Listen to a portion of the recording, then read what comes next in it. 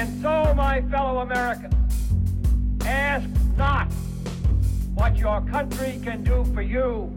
Ask what you can do for your country. In the councils of government, we must guard against the acquisition of unwarranted influence, whether sought or unsought, by the military-industrial complex. That we can, and so help us God, we will make America great again. What's up, guys? Welcome to another episode of the No Gimmicks Podcast. I'm your humble host, as always, Brady Leonard. Hopefully you're having a fantastic week. Sorry if I sound a little tired today. I was up till 4 in the morning, probably like the rest of you. I was joined by my good friend Brad Devlin on today's show. Look, I didn't really know what today's podcast was going to look like. I was hoping we would know who the next president of the United States will be by now. We don't, but we did our best. We broke down the race state by state. We told you what we know, what we don't know. Tried to stay away from conspiracy theories and stick to the facts, but, you know, we'll see. We break it all down. Brad and I, we did our best. We are here for you. Before I get to Brad, guys, please follow us on Twitter at No Gimmicks Pod. Please subscribe on iTunes, SoundCloud, Google Play, or Spotify if you're on iTunes. Please give us a 5-star rating and a good review. I would really appreciate that. And guys, please listen to the whole episode right away. I mean, don't wait. Please tell your friends to download it right away because, look, this podcast might be completely irrelevant by tomorrow or by 5 seconds from now. Who knows? Feel free to make fun of me if everything I said turns out wrong. But like I said, we did our best. Without further ado, here's my chat with the great Brad Devlin.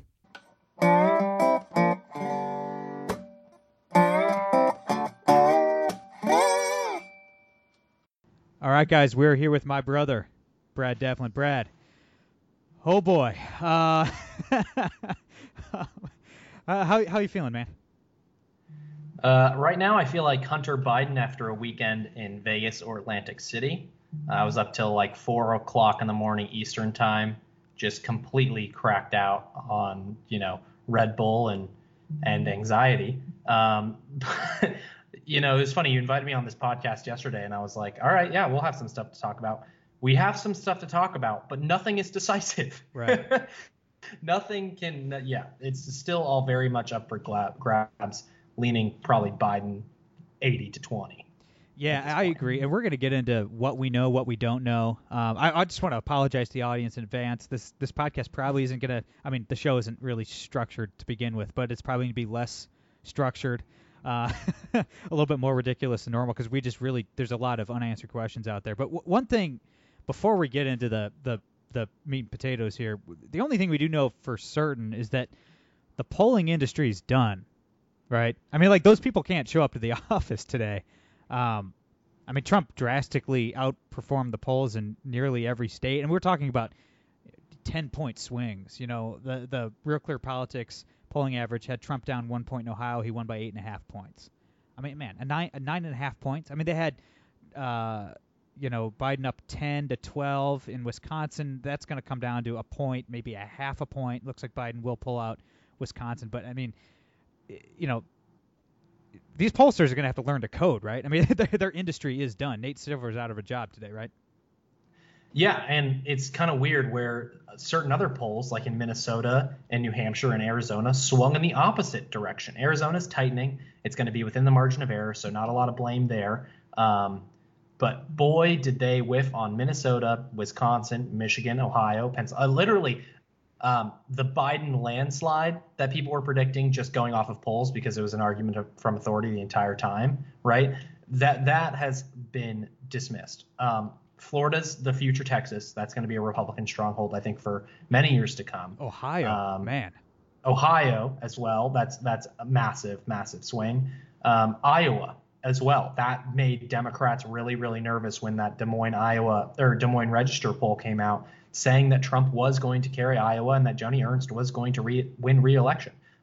There's a lot of social desirability bias happening in these polls because I think primarily Trump is at the top of the ticket. It's not just hatred of Republicans generally. And that's why I think also Republican senators are overperforming, right? If you have social desirability bias against Donald Trump, you're going to swing that way down ballot as well. And that's why I think you're seeing You're seeing Senate candidates. The Republicans are most likely going to retain the Senate, and you're seeing the presidential election really go against polling knowledge.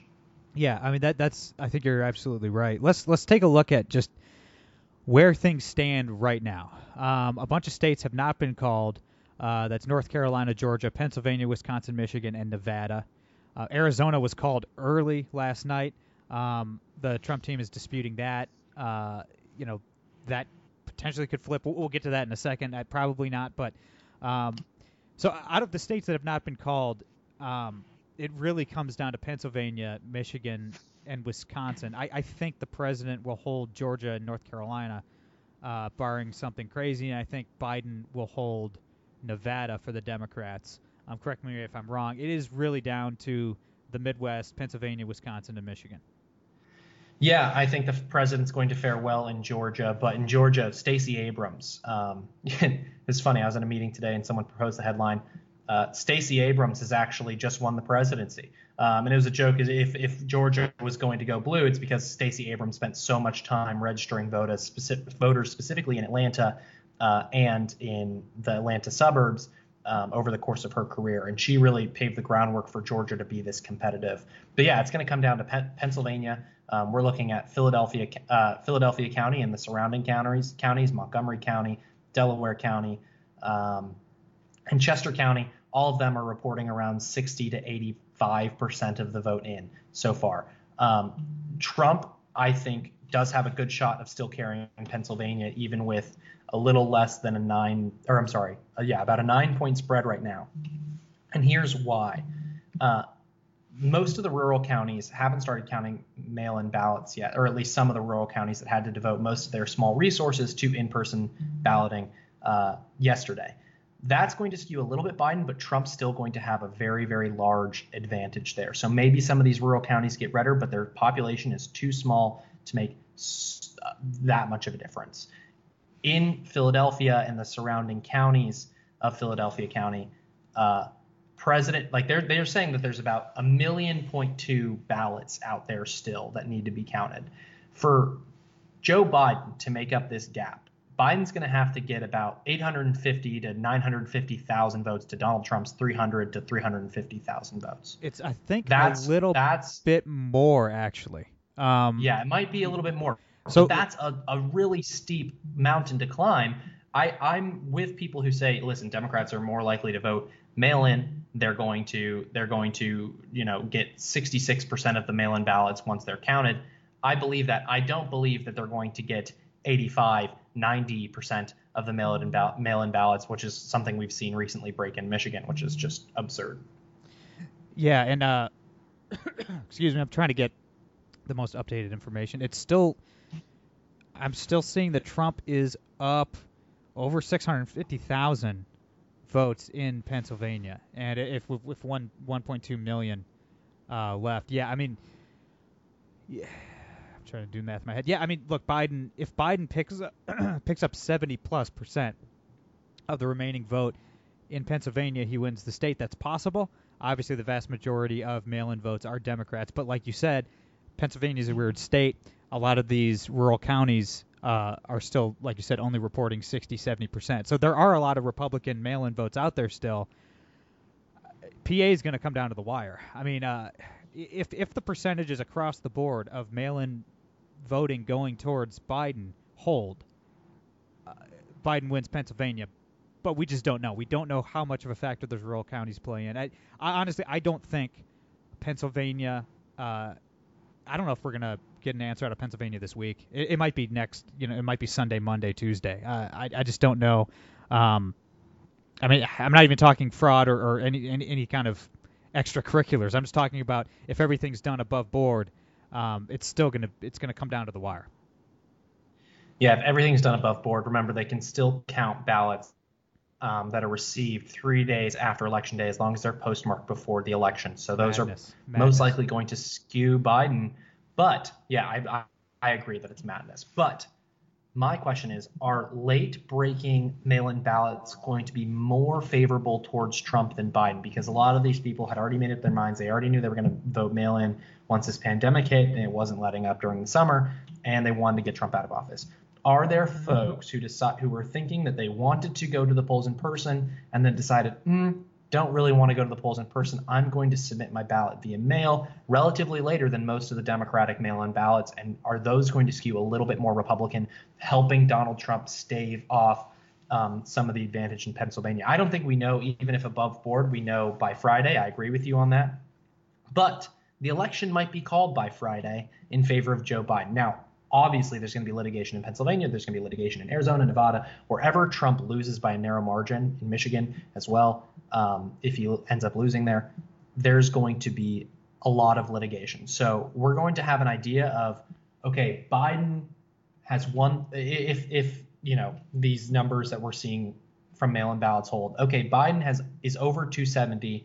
These states are being litigated, and Pennsylvania has still not yet been called. So maybe this election doesn't hinge on Pennsylvania. Maybe it's much more about Michigan and Arizona.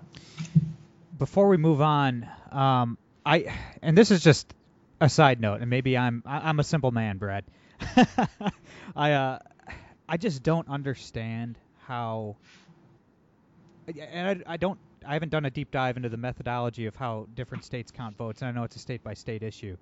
But Florida has a larger population than Pennsylvania. Florida has a higher percentage of people that vote absentee and mail-in Florida, because a lot of elderly people obviously vote absentee. Florida accurately counted their votes in under an hour. It took them 50 minutes after the panhandle stopped voting. The Central Time polls closed, and they had already called the state. They had counted every single vote accurately. How? Like, why aren't we going to get these numbers out of Pennsylvania until next week? I just don't. What is Florida doing right, and what is Pennsylvania doing wrong? If you can explain it. I will tell you how. So Florida, since the election of 2000, has been really, really keen on getting elections right. They really tightened up their election laws. They do a lot of mail-in balloting in Florida. Probably good call. It's very, very smart. Yes, so what you're going to see around a ton of these states after the 2016 or 2020 election is, I think, a revolution in voter in the way that elections are conducted. I do think that mail-in balloting is here to stay. I do think it's more rife for fraud than in-person balloting. Listen, if you want to make sure your ballot is counted and submitted properly, go to the polls in person. That said, Florida has a very, very robust mail-in balloting system, and they have laws on the books that lets counties process absentee ballots weeks in advance. And they're not counted, they're just processed once they arrive in the mail before Election Day. So when they're processed, they can be quickly counted on Election Day, and that's why you're getting those results so quickly in Florida. You're not getting those results quickly in Pennsylvania. You're not getting those results quickly in North Carolina. Now, North Carolina processes day of election, and then they release mail-in balloting, and then they're going to receive from November 4th all the way until November 14th. They're going to receive and calculate more mail-in balloting, and that's why even with the more than a point or a point and a half lead or whatever Trump has in North Carolina right now, they still haven't called that state. In Pennsylvania, they don't have that. In Michigan, they don't really have that. They're expected a spokesperson, or I'm sorry, I believe it was a spokesperson for the Secretary of State's office told me in a piece that I was writing earlier this week that they're going to still be counting ballots up until probably Friday. So I think you're going to see a revolution in a lot of these states on how they're going to conduct mail-in balloting with its rise in popularity in the future, and I think it's going to reflect strongly what you're seeing in Florida. Because just the litigation is just going to be insane. It's going to be super expensive. It's going to be insane, and a lot of these county officials are going to be dragged through the mud. And quite frankly, the country just deserves better. I mean, we deserve better than that. I'm against early voting just on principle, obviously. I do early vote because I'm a hypocrite. Basically, it's nice and sunny and warm in October in Toledo, Ohio, and it's very cold and sometimes snowy and rainy in November. So if I'm to wait outside, I'm going to do it when it's still warm. So that's why I vote early. Yep. But if early voting and mail-in voting is going to continue, which it probably is, Florida's method should be the law of the land in all 50 states. I mean, this is just, come on. Can you save Did podcasters? I just hear a libertarian say law of the land? Look, I'm just saying insane. For my own just stress levels for my own podcast. I would love to know who the president is right now, and this is absurd. So, okay, really interesting this morning. Bill Stepien, Trump's campaign manager, did a press call to supporters where the Trump team kind of laid out why they believe the president will take Pennsylvania, which we don't need to talk Pennsylvania. That's possible. I don't know. He certainly has a chance to take Pennsylvania. So does Biden. It just depends on the percentage of those mail-in votes. But they're claiming that they have a path to flip Arizona. Now, Arizona was called earlier than Arizona is typically called.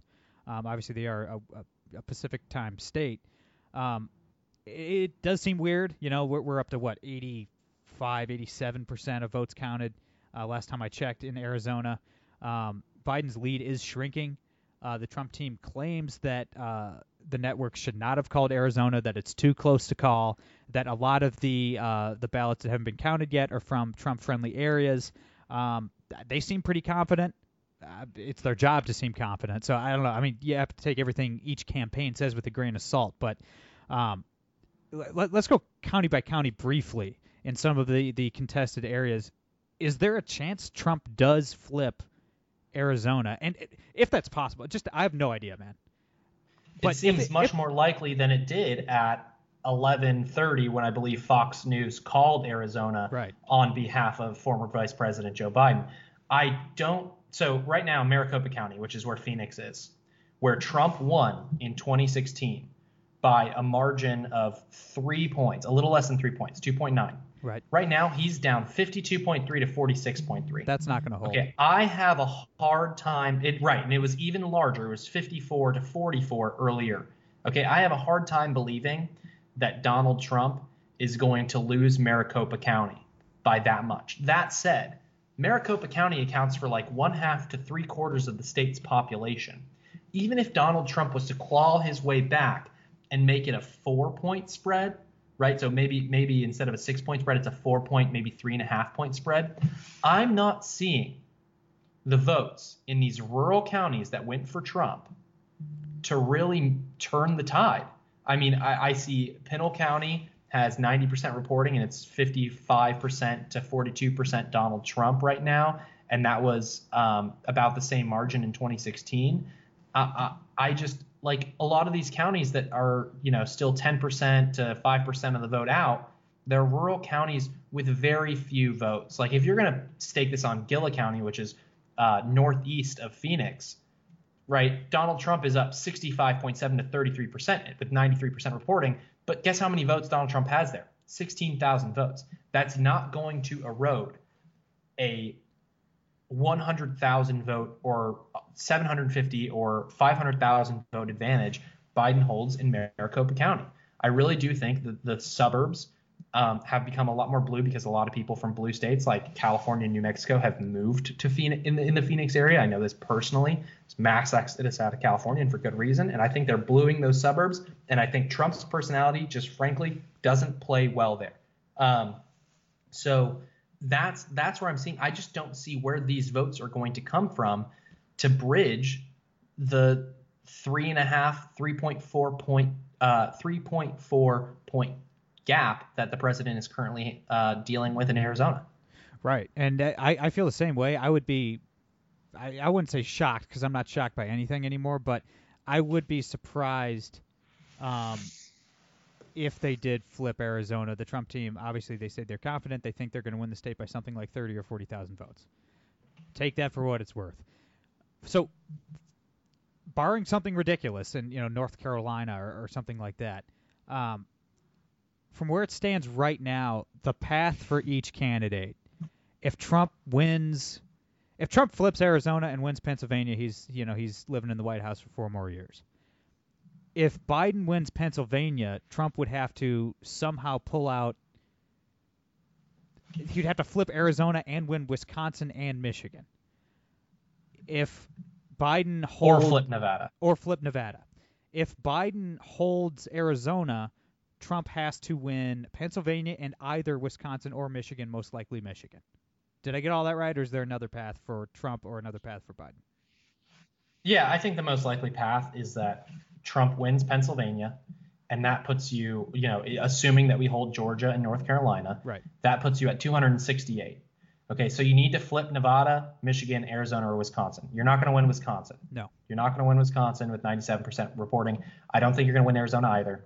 So now you have Nevada and Michigan. Now, Michigan's interesting because, well, we can talk about the ballot dumping later, but Nevada is intriguing because the president is doing much better than he was in Clark County, where Las Vegas is, in 2020 than he was in 2016. In 2016, he got 41.7 to Hillary Clinton's 52.4.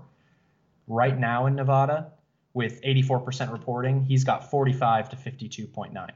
That's a big difference. And where are the votes left in Nevada? Well, there's not a ton left, but they are in rural counties, it seems. The only one that is giving me pause is Reno's County, which is Washoe. I don't know how to pronounce it. They're going a little bit more Biden than they did Trump in or Biden has a bigger lead there than Hillary did in 2016 with 89% reporting. But again, the votes are out there, at least I can say, right, for Trump to win in Nevada. But with a nearly 7.5 point spread in Clark County, if that persists for the last 15% of voting, he's not going to be able to do it. Right. So as I said, he's going to have to rely on mail-in ballots that are late breaking to break in his favor. And that's, even 538 has had a hard time figuring out exactly when these mail-in ballots are going in, how these precincts are handling it. But yeah, they're anticipating more of a blue shift as we move further out from the election. But we've seen a more red shift thus far. Right, and I want to talk real briefly about the ballot dumping in Michigan. But just to sum up our projections here, where it stands as is, obviously, I'd say Joe Biden's in a better position right now than President Trump, but it's not over. We'll see. We might not have an answer for another week. Who knows? Real quick, I'm not crying conspiracy yet. I'm not crying foul yet. But there's some funky stuff happening in Michigan, man, and I don't understand it. Everything may be above board, everything may be completely normal, but I need an explanation. The American public deserves an explanation. Yeah, about 5 a.m. after everybody had gone to bed last night, the vote counters in Michigan found 138,000 ballots. All 138,000 were for Joe Biden. That's insane.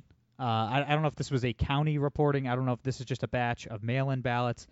I don't know if they were segregating the ballots. They were separating the Trump and the Biden ballots and reporting them separately. I don't even think that would be legal if that's what they were doing, if that is the explanation. What is happening in Michigan? Have you heard anybody even attempt to, any officials in Michigan, has anybody even attempted to explain what is happening? Well, all I can tell you is what the Michigan spokesperson for the Secretary of State told me earlier this week when I was writing on the electoral prospects for Biden and Trump in the lead up to this thing, specifically about mail-in balloting and how it affects the election. She said they're not going to finish counting until most likely this Friday. Why? So you look at Wayne County. This just the way that they process mail-in ballots, they were trying to get different bills passed that allowed these ballots to be processed prior to the polls closing, but that wasn't passed, or at least the bill was passed, but it was amended so that the counties couldn't do that.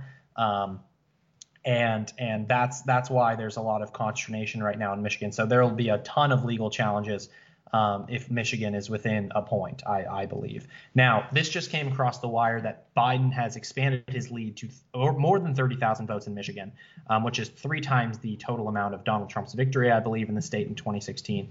And that's coming from where? From Wayne County, of course. Now, this is interesting, though. He expands his lead to 30,000 votes.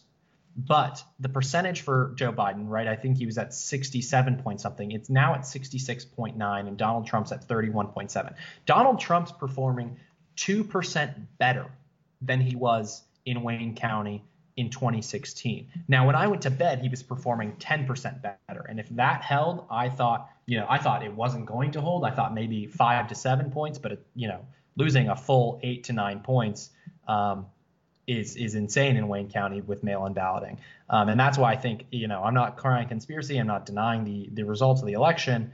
I'm just saying it's very, very strange to see that many ballots come in exclusively for one candidate and then be reported, right? If I was someone who's working with the New York Times interactive map, I'd say, okay, they just reported a ton of ballots for Joe Biden. You got to reach out to them and say, hey, you're showing right now that more than 90% of the ballots that you just reported are for Joe Biden. Are you going to dump Trump ballots at some point? Are you segregating by party? What's going on? I don't think there was a lot of questions asked there because they assumed the media establishment assumes that mail-in ballots are going to break for Biden.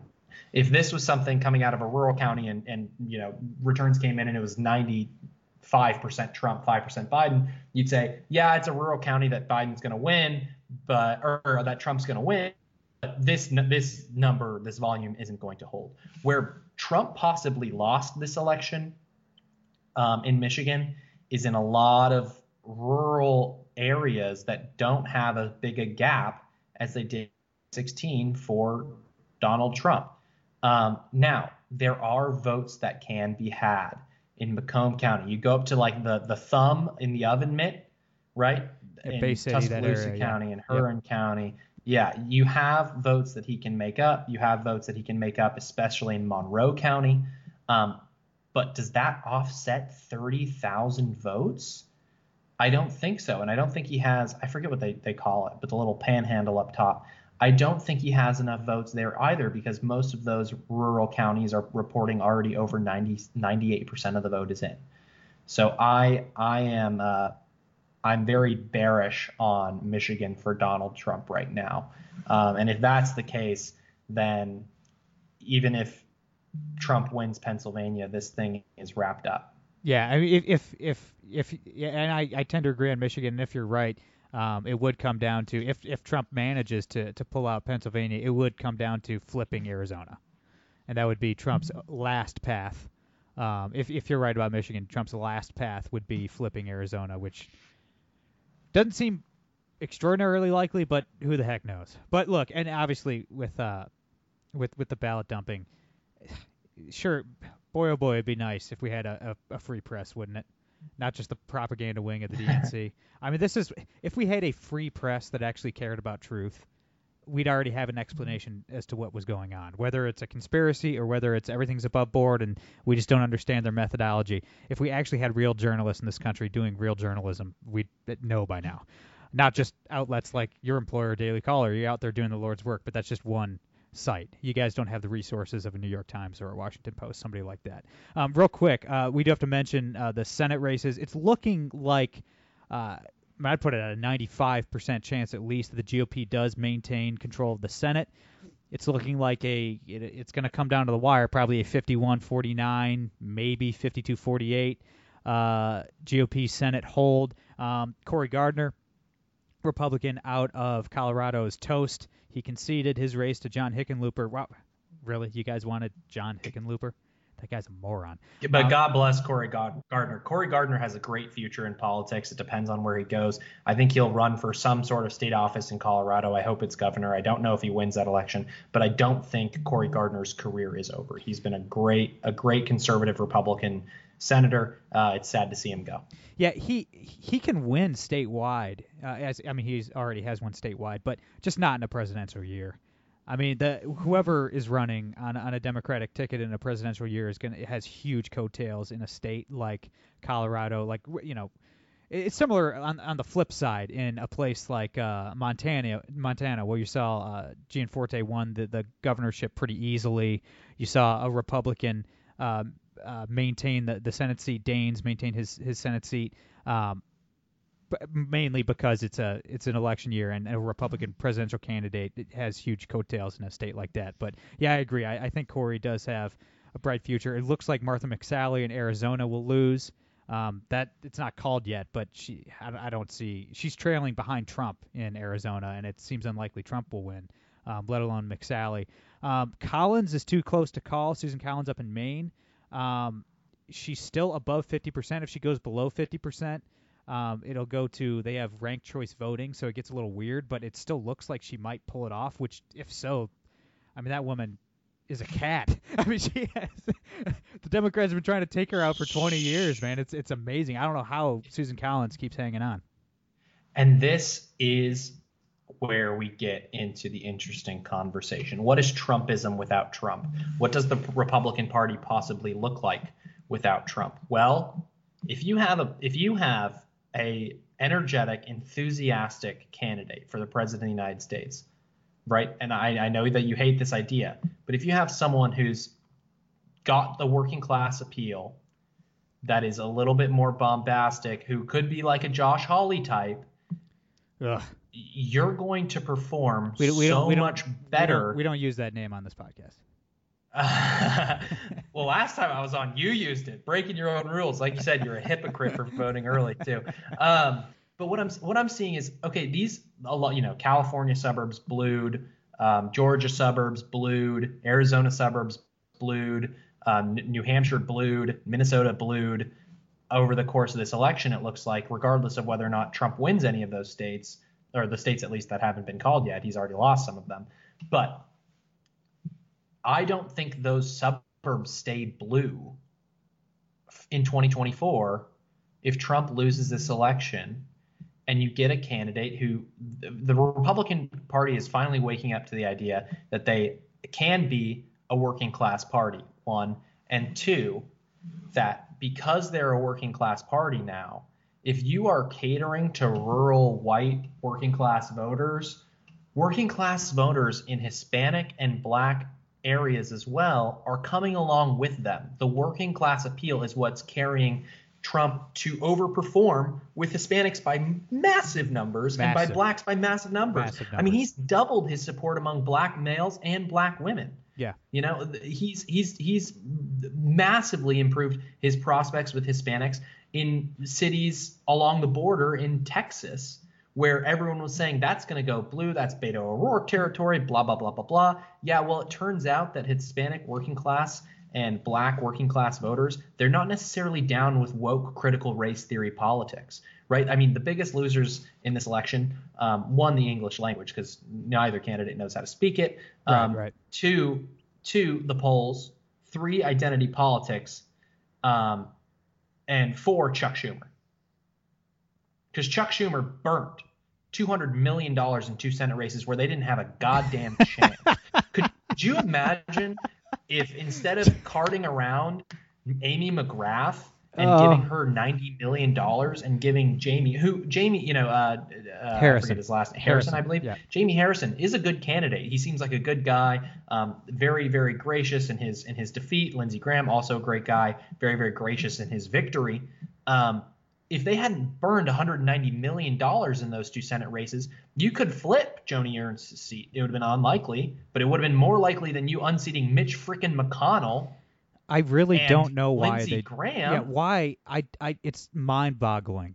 Tom Tillis is a terrible candidate, and you're not going to win that seat, it looks like, no matter where it breaks. Like Cal Cunningham, even with his scandal, only 26% said that issue, like his sexual scandal issue was, or his affair was, I got to be explicit about those things now because like half of the candidates are having affairs and the other half are sexually assaulting people. So he didn't sexually assault anyone, silver lining, but he still had an affair in his own house, which is disgusting. But only 26% of voters said it was very or somewhat important to them in their decision. So Cal Cunningham had a lane still in this race, and they didn't give him the money that he needed to get across the line. And that's what I think, Chuck Schumer and the Democrats at least need to really rethink their leadership in Chuck Schumer, and which is funny because like Cenk Uygur had that meltdown last night on the Young Turks when he was talking about the Democratic establishment, and it was hilarious because I'm watching this. I'm like, 80% of what he's saying is absolutely correct right now about the Democratic establishment. If I was on the left, I'd be outraged at the Democratic establishment. You have the most unpopular president in history, and you have a milquetoast, presidential candidate, and you can't muster a landslide victory. Like what? Like this is completely the Democratic establishment's fault, and they don't realize it yet. I don't know if it's just the Democratic establishment's fault. I mean, I think a lot of it is like the Hollywood, socialist, communist left kind of base too. Are those supposed to be different people? Yeah, well, yeah, I'm kidding. I'm kind kidding. of. I get it. But like the cultural elites in the Democratic Right. Party are the biggest losers. Because that's what you're realizing. Yeah, because they don't know who Tom Tillis is. Like they don't, like Taylor Swift and Katy Perry don't know Tom Tillis from Adam, but they know that they hate Mitch McConnell. So they're gonna raise millions and millions of dollars to try to unseat an extraordinarily popular senator in Kentucky. So it's like, and the McGrath campaign, they lit $100 million on fire. She lost by what, 15 points? Yeah, Mitch McConnell won by like 20 points. 20 points. Spent a cool $100 million to lose to a turtle, an 80-year-old turtle, by 20 points. Amazing stuff. And you know what? Here's what I'll say: the Republican Party, you gotta love that the deck is stacked against them sometimes, because they have to be more clever in their messaging. Now, Trump is obviously goes against this grain. That like Trump is incredibly clever in his messaging, where he can actually build a coalition of working class voters. He realized that was a massive hole in the Republican Party, and a massive cultural hole in the Republican Party, where Republicans were just ceding ground on cultural issues. Right? Reagan realized the same thing when he ran against Gerald Ford in 1976. Gerald Ford wins the primary, loses the election, and what happens? Ronald Reagan gets elected in 1980 after Jimmy Carter's 4 years in the Oval Office. You know who looks like a lot like Jimmy Carter? Joe Biden. Joe Biden looks a lot like Jimmy Carter. So that was Donald Trump's usefulness in this.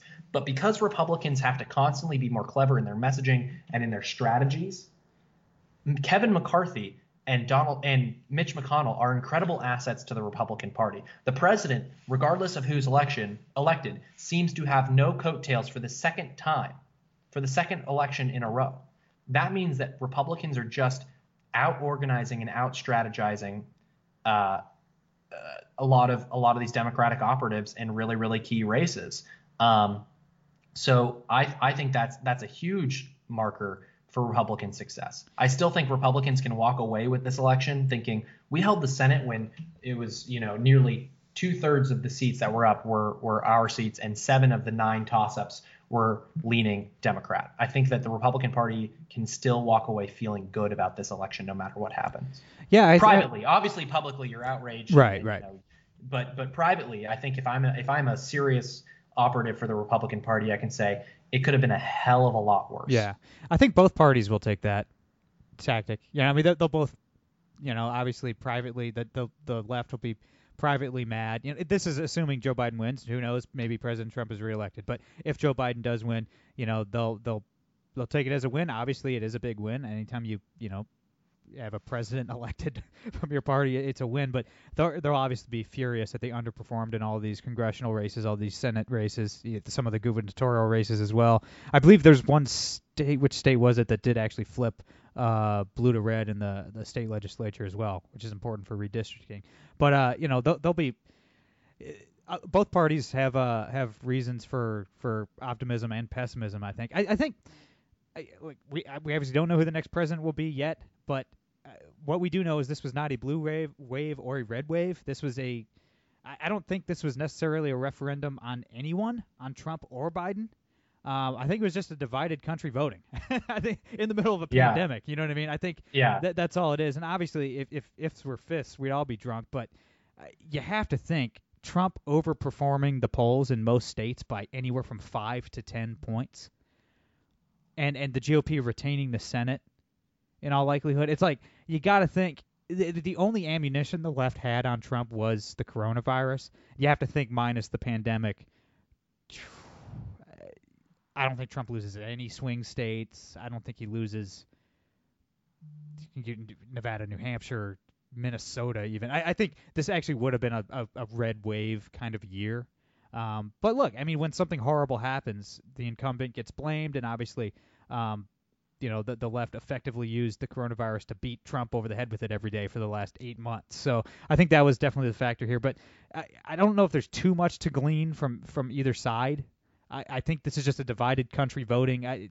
There was no, even just geographically speaking, it's not like there was a wave in the suburbs on the West Coast or a wave in the, in New England or anything. Like, it was nothing like that. It's just a divided country split right down the middle.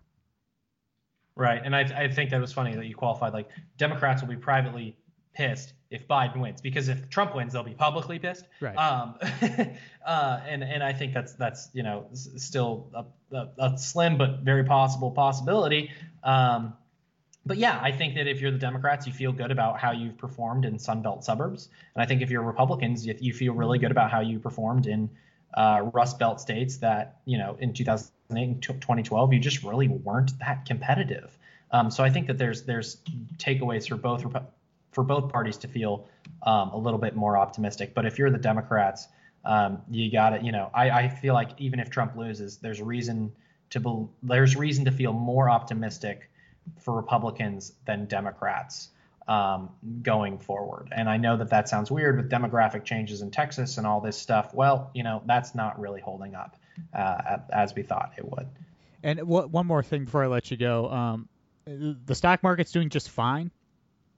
I think that is due to the fact that Republicans maintain control of the Senate. I think you would have seen stocks absolutely crash if the Democrats retook the Senate. Obviously, with Mitch McConnell in control of the Senate, that means no court packing. That means no adding D.C. and Puerto Rico as states. That means no, eliminating the Second Amendment. All these, horrifically evil things that the Democrats want to do. And honestly, to be honest, the DNC, Joe Biden, Kamala Harris, their team, they would never admit it because they'd be stoned to death by the left.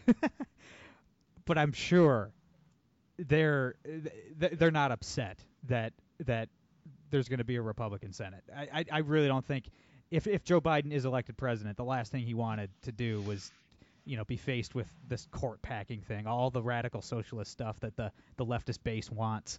I don't think the Biden team or the DNC really wanted to tackle any of those issues. So I think you might see a little bit of a handshake. Okay, attaboy, slap him on the ass and just move on down the road, because we kind of avoided a real catastrophe here with the the GOP maintaining control of the Senate. I completely agree, and it was funny to watch the stock market kind of come back to earth after Trump was up early. It was up by like a whole bunch of points. But yeah, I think that the Republican Senate staying really stabilized a lot of this, and the reason that it stabilizes it is because a divided government doesn't get much done, and that's a good thing.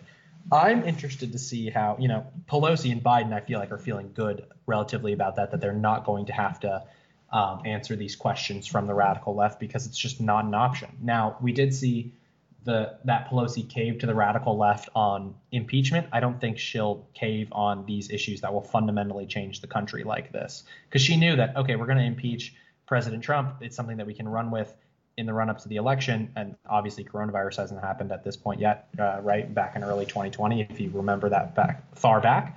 But that's something that we can run with in the run-up to the election, and he has no chance of being removed from office. So I feel like Pelosi and Biden feel good about that. The one thing that I worry about for them, though, is Kamala Harris. What if the Senate does end up 50-50?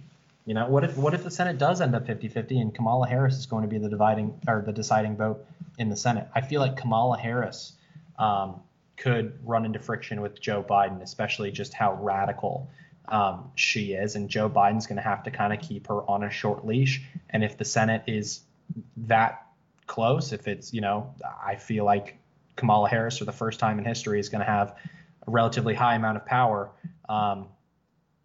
like not just soft power, but material hard power in government. So that's something to definitely keep an eye on. Yeah, I mean, if that's the case, God forbid, then Joe Manchin and Kristen Sinema become the most powerful people on earth. Whoever thought that would happen? So, right. Hey, man, hopefully President Trump. Know what? Hey, man, maybe, Trump nails the 7-10 split and wins Arizona and Pennsylvania, and this is all moot. But, hey, one more thing before I let you go, Brad. Just promise you won't commit suicide. Okay? I have your word on that. So here's the deal. Promise. If Trump loses, there's a really good chance he runs again in 2024. And if Biden loses, I put it at about 110% chance Hillary Clinton runs again in 2024. So, dude, 2016 might not be over until like 2028. I don't think that's going to happen. Really? Why? I Give me one. Really don't think really? it's going to happen. Have you met Donald Trump or Hillary Clinton? I know you haven't physically, but I don't know, man. I don't know, Brad. I think if there is a return of Hillary Clinton, that the Democratic establishment said, listen, we eked out an election with someone not having all of your baggage in 2016. You were the reason. I would basically, all those DNC higher ups saying, Hillary, we like you, but no, go be a senator or something. Do a Mitt Romney if you want. But we're not putting you on, maybe she runs. Do I think she has a chance of getting the nomination? Absolutely freaking not. No chance. If there's any woman who's going to be, possible win in 2024, it'd probably be Kamala Harris. And that's with or without a Joe Biden victory. And Kamala Harris is going to be wildly popular and she's going to lose. So I don't think Kamala Harris or Hillary Clinton returns. I think Donald Trump could possibly return.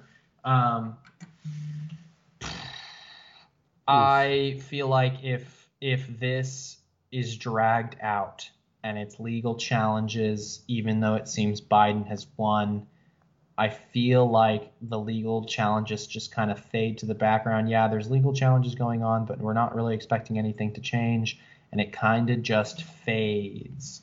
And I feel like Trump is going to be fade, like it's just going to fade until January when Joe Biden is inaugurated.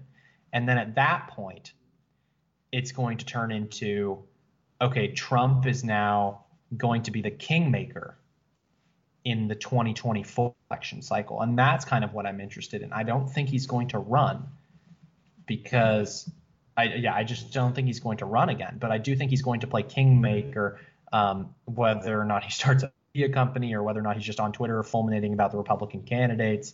I do feel like he's going to play a substantial role in 2024 with or without his reelection. Man. Well, I just Conservative Inc. has done a pretty good job at restraining Donald Trump in a lot of ways. Yeah. You can't really restrain him from running again, but I kind of feel like the Trump family, do you really want to go through it again? I don't think so. No. I don't think so.